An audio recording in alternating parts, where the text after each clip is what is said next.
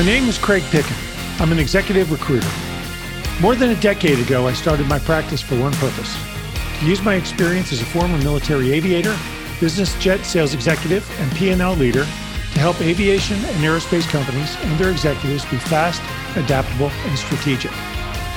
I do these podcasts to inspire and inform, but more importantly, they are a focused platform to help business leaders grow. Welcome to the Aerospace Executive Podcast. Hey, welcome back to the Aerospace Executive Podcast. I am thrilled to have Alex Krutz on with me.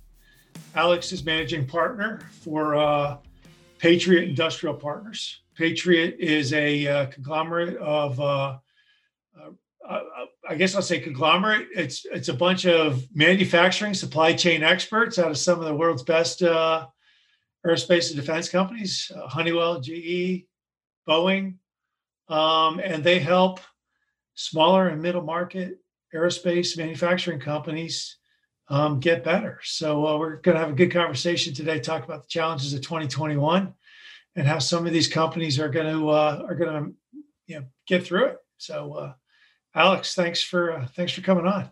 Yeah, thanks for having me, Craig. This is great. I really appreciate it. From the great state or the great country or the great Republic of California. I don't know what I call it right now, but got it.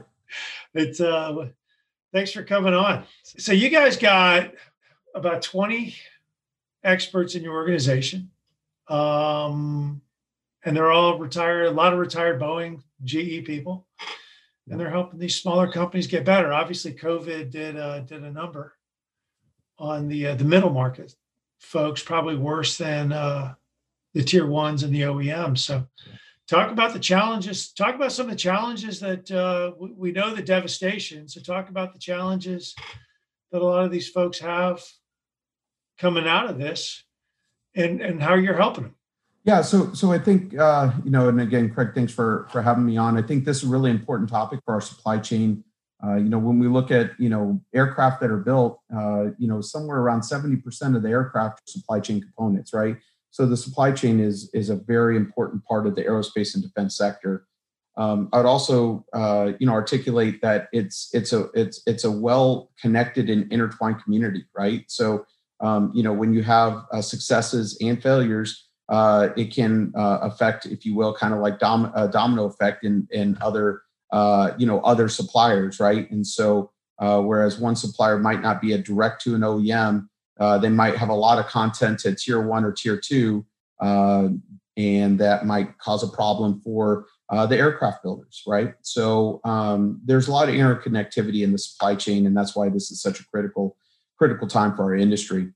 So I think to answer your question, we saw with COVID, we saw a lot of, I would call it very large scale events, last year, COVID being obviously the primary one, which led to the wide body, demand decrease. It's led to international travel decrease. And we also saw, unfortunately, the grounding of the 737 MAX and trying to get the recertification going on there. So I think that there were a variety of events last year that were impactful not only economically to our country as well as others, but to the aerospace and defense and primarily the commercial aerospace supply chain. So one of the things that I was kind of looking at and seeing within the middle market, the lower middle market companies is really a liquidity issue. Right. From that, I would say that these smaller companies, middle market, lower middle market, don't have the access to credit facilities like these larger tier one and OEMs do. The banks and lenders are more risk adverse when it comes to smaller companies, whether it's because of fewer assets or more risk and potential for perceived failure. Versus the backstop of these larger publicly held companies that can get access to capital or debt in a variety of ways. So that's really, leading into really 2021, the lower volume situation, right? And so these events of last year really have constrained or lowered the production volume coming out of the OEM, especially Boeing and Airbus to a great extent, of lower volumes, right? And so lower volumes in the supply chain means less sales. Less sales means cutting staff. It means cutting inventory. It means making financial decisions that could really challenge a business in the future. But when with the problems that some people see that on the way down, as far as decreasing volumes and production output, people think that's the hard part. And yes, it's hard and it's difficult. But really, what we see from a manufacturing standpoint and a supply chain standpoint is really the coming back up is as hard, if not harder, than going down, right? Yeah, I've heard that. A lot of people say, "I cut. I did all the cutting I could." Absolutely. But it's like turning off lights is easy. I mean, you flip a switch, but turning them back on again. That's the big challenge I have in the industry.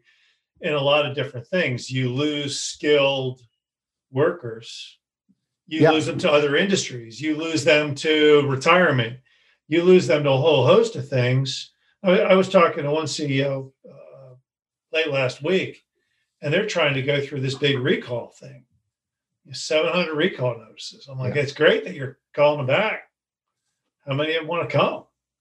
Right. So it's a huge. I mean, I don't think that the people, when everybody was cutting, or the government or whomever understood that when we're cutting, a lot of it's you're just not going to get it all back. It's going to take a long time. That's a huge challenge in the industry.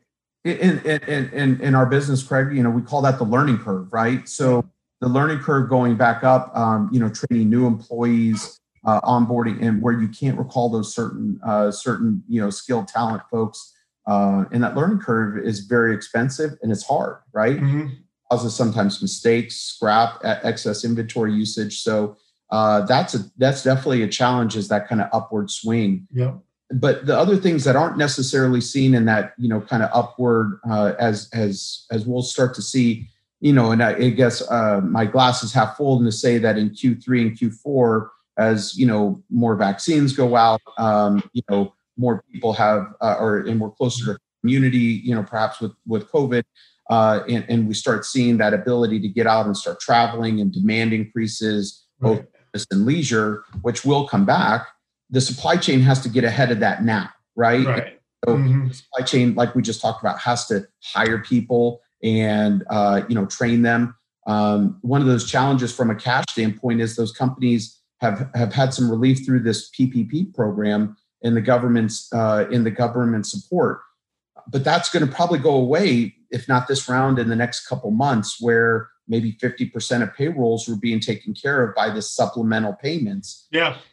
All of a sudden, to pay the same workforce that you had, in effect, it's kind of doubled back to what nominal is, right? Oh, hey, look, in our industry, I'm going to tell you right now, anybody who's a shareholder in an airline or an aerospace company needs to be thanking their lucky stars, because the government could have easily wiped out the shareholders. I mean, you think about United, Delta, American, et cetera.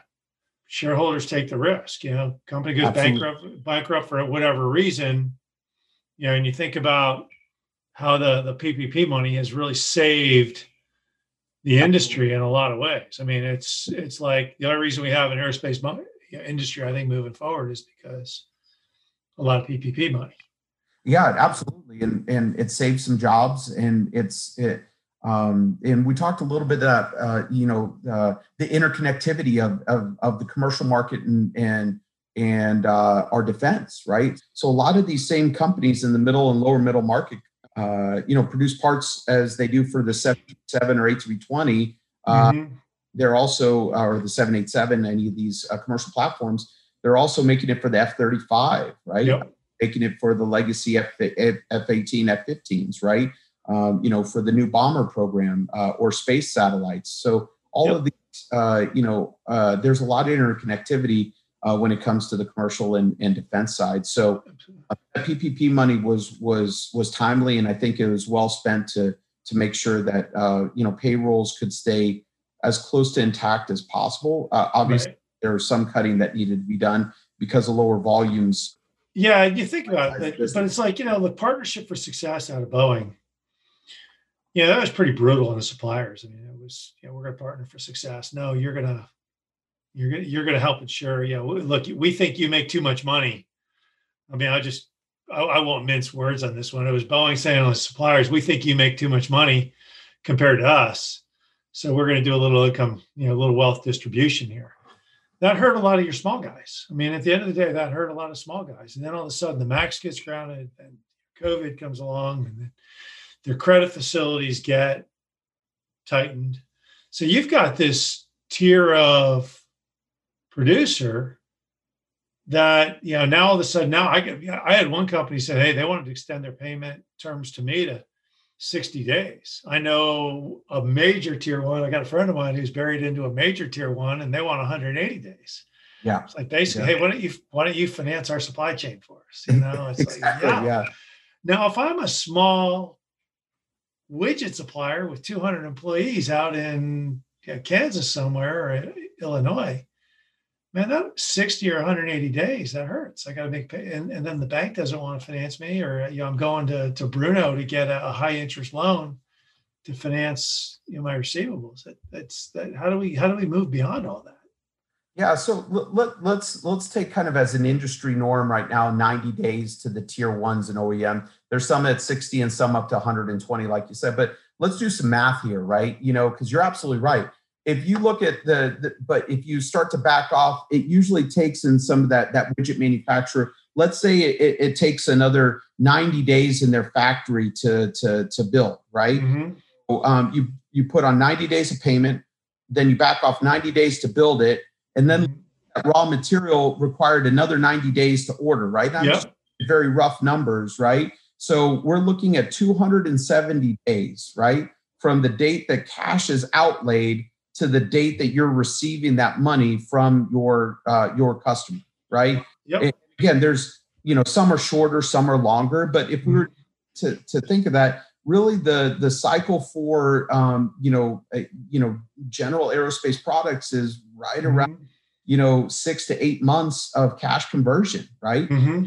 Again, back to this liquidity issue, that as this ramp up happens, Craig, because you're absolutely right, is part of that, PFS and these longer payment terms is really stringing it out for the lower middle market. And it's a really challenge to have your cash conversion cycle at plus 6 months up to the 8 or 9 month mark, right? From, cash outlay.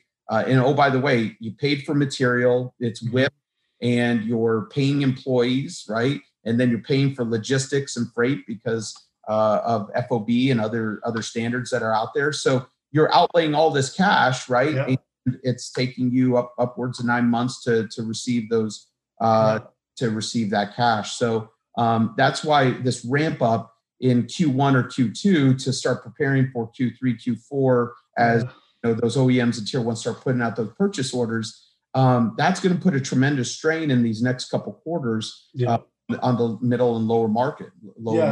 I'm going to talk the political situation where Mr. Biden thinks we're all getting rich over here too. It's anyway, that's my political. That'll be my quick political quip there. It's like, whoa. It makes my head hurt when you think about, here's some guy or some small company, 100 million in revenues, 50 million. All of a sudden now they're 10 million in the hole or more, and they're trying to finance it all on, thinking that maybe I'll get paid in 9 months. That's a very hard story to tell. So what happens? Do the OEMs who can get credit, do they start loaning money to their suppliers? Or do they, do they give them some low interest loans to their suppliers to keep them around? Do they cut them loose? Is there a lot of consolidation that's about ready to happen? What's going to happen? Yeah, I think a couple things, and they're not in any particular order, but they're in the past when volumes were higher. For an example, in 737 when it was at 47, 52, a month, there was a lot of dual sourcing going on, right? So multiple suppliers did parts, right? And that's produced parts. For example, Boeing or tier ones. And that was a risk reduction strategy, right? So if one supplier had a problem, they could always ramp up another one very quickly and increase the volume. But it costs those OEMs and tier ones money to have dual source supplies on defense programs, right? Like, maybe not so much F-35, but like the lower volume defense programs that are still in production, usually only have one supplier per part because it's expensive both to qualify and also to maintain multiple suppliers and parts. So we're going to start seeing it on the commercial programs from dual sourcing to single sourcing start happening, right? And when that single sourcing starts to happen, for lack of better terms, winners and losers are picked, right? By some of these bigger OEMs and tier ones. And I'm not trying to say that in a bad or negative way, but you lose a work statement and it goes to somebody else, whatever reason, you're losing out on work, right? Mm-hmm. I think that's that's definitely one challenge that we're seeing there. So I don't know if that answered your question from kind of one of the things we're going to see. Look, I mean, but the issue now is there's risk in your supply chain. You cut it to one supply. It's kind of like the old adage, if you owe the bank $100, the bank owns you. If you owe them $100 million, you own the bank. Now all of a sudden you got one supplier making a critical widget or a critical part. Who owns who at that point? So you also asked about, in coming back to that, about the financing, right? I think that there's some critical suppliers like the Boeings and others of the, tier ones that will come in and do, I don't know if it's so much as loans as it's more of kind of like prepayments, right? For future deliveries. And we'll probably see that on very long lead times, like castings and forgings, mechanical assemblies, that require multiple layers, fracture critical, assemblies that require, multiple testing or, processes, and also multiple layers of bill of material bombs, right? Of being created.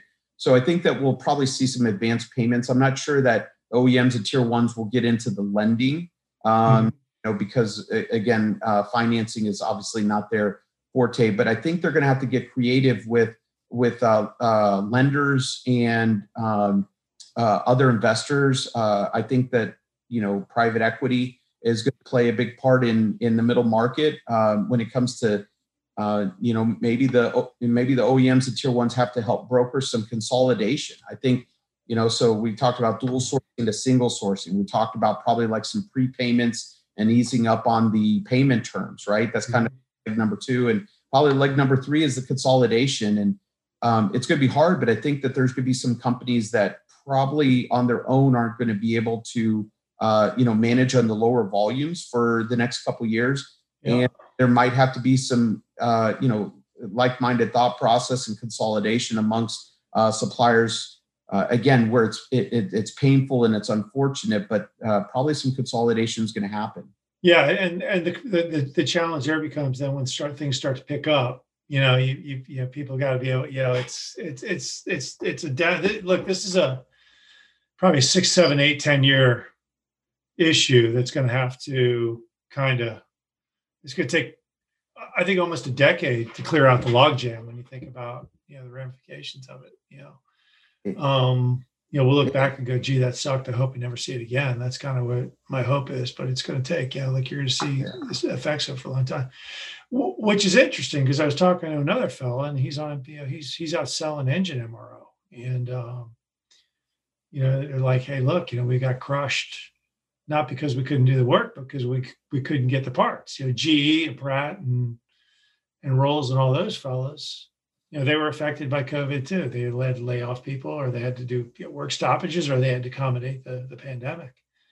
And now there's now the long lead time parts are.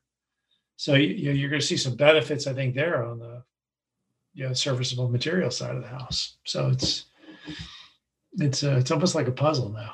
It's kind of makes my head hurt. Well, back and to your point you were making a bit ago is, when there's consolidation and factories close or, abilities and capabilities are lost, that's capacity loss, right? Right. As the ramp up happens, right, machines and people that were, readily available to do that work beforehand might, when it comes back, right? So that in and of itself, drives a lot of challenge in the supply chain to start ramping back up, right? There becomes a demand on limited assets and machines and companies. Prices start going up, right? Yep.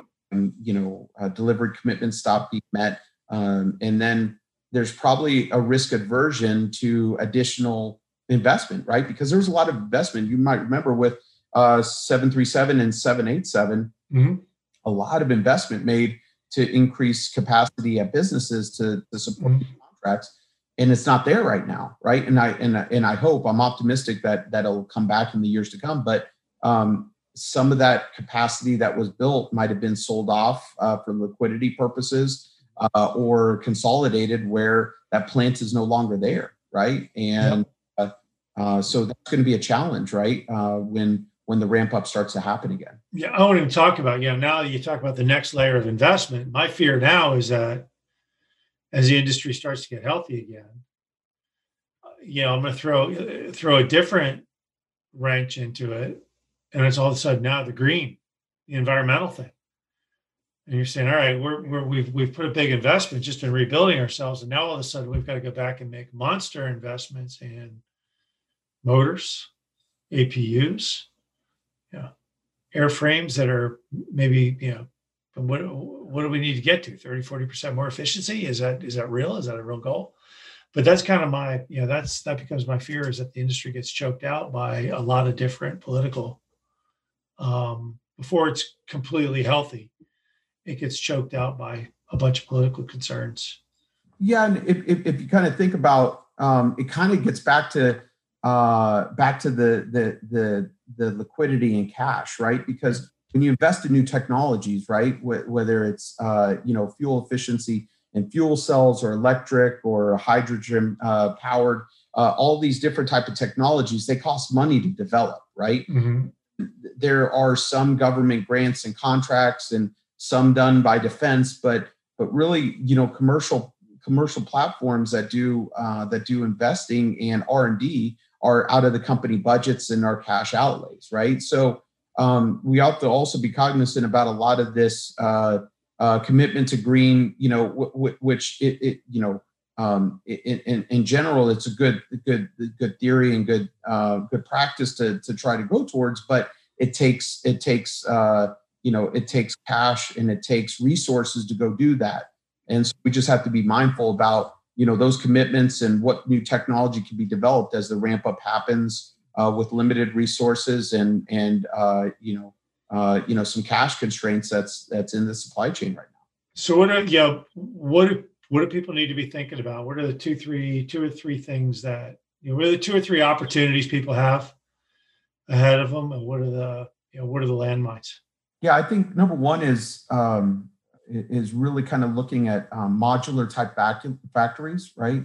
How can you make your system more adaptable through collaborative type technology and robots, movable lines, and being flexible, right? How to introduce new programs and new products quickly. How can you make sure you have good design in engineering up front to have a good producible product? So, I'll call it kind of factory of the future type concepts to be adaptable and nimble.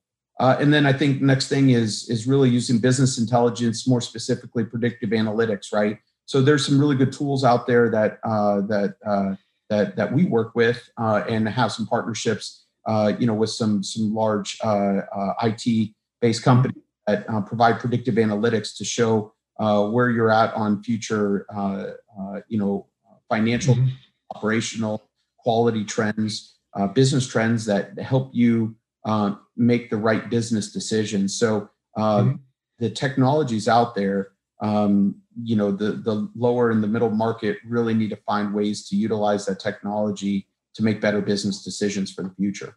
Is there a way to consolidate all that business intelligence and predictive Is like, could you do a warehouse or a clearinghouse, almost an Amazon, where a lot of these smaller guys can all come to it? Is that a possibility? Yeah, absolutely. And one of the tools that we've created with a big company called SAP, it's Patriot Swap powered by SAP, and so it's 21 key KPIs, and it develops predictive analytics from the business information that the companies have, and it allows us to work with companies out there to help them with their risk mitigation, improving their business, because a lot of the companies sometimes don't know, where they may be having a problem that's coming up, and we look at, kind of key, business metrics with them and Right. help avoid some of those challenges. So there's definitely tools out there, IoT and other. There's other firms that have health monitoring and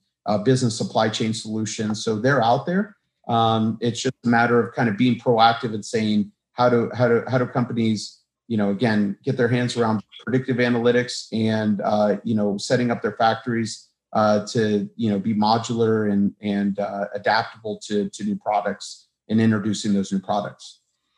So yeah, I mean, what do we see as we move forward? We see a lot of private equity scooping up. Do we see a lot of distressed deals? Do we see a lot of people that are, hey, I'm muddling along, but I'm open to an acquisition? Do we see a lot of people just kind of die on the vine? What do you see the landscape looking like?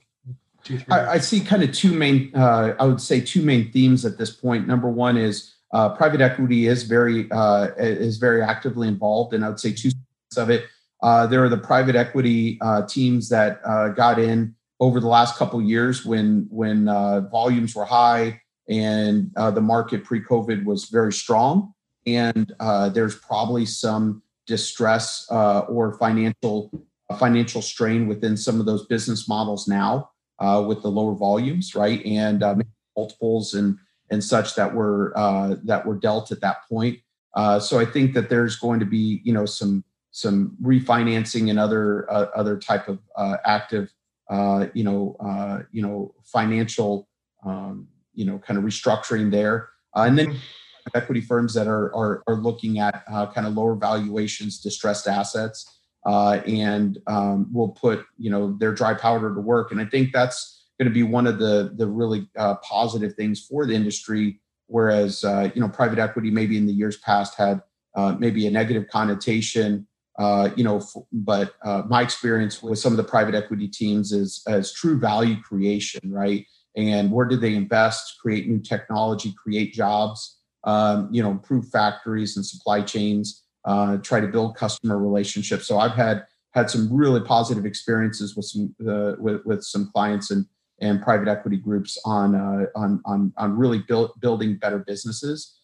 So I see that kind of two different kind of worlds right now. The private equity, the folks that have been there and in there, and then the new entrants with that new dry powder.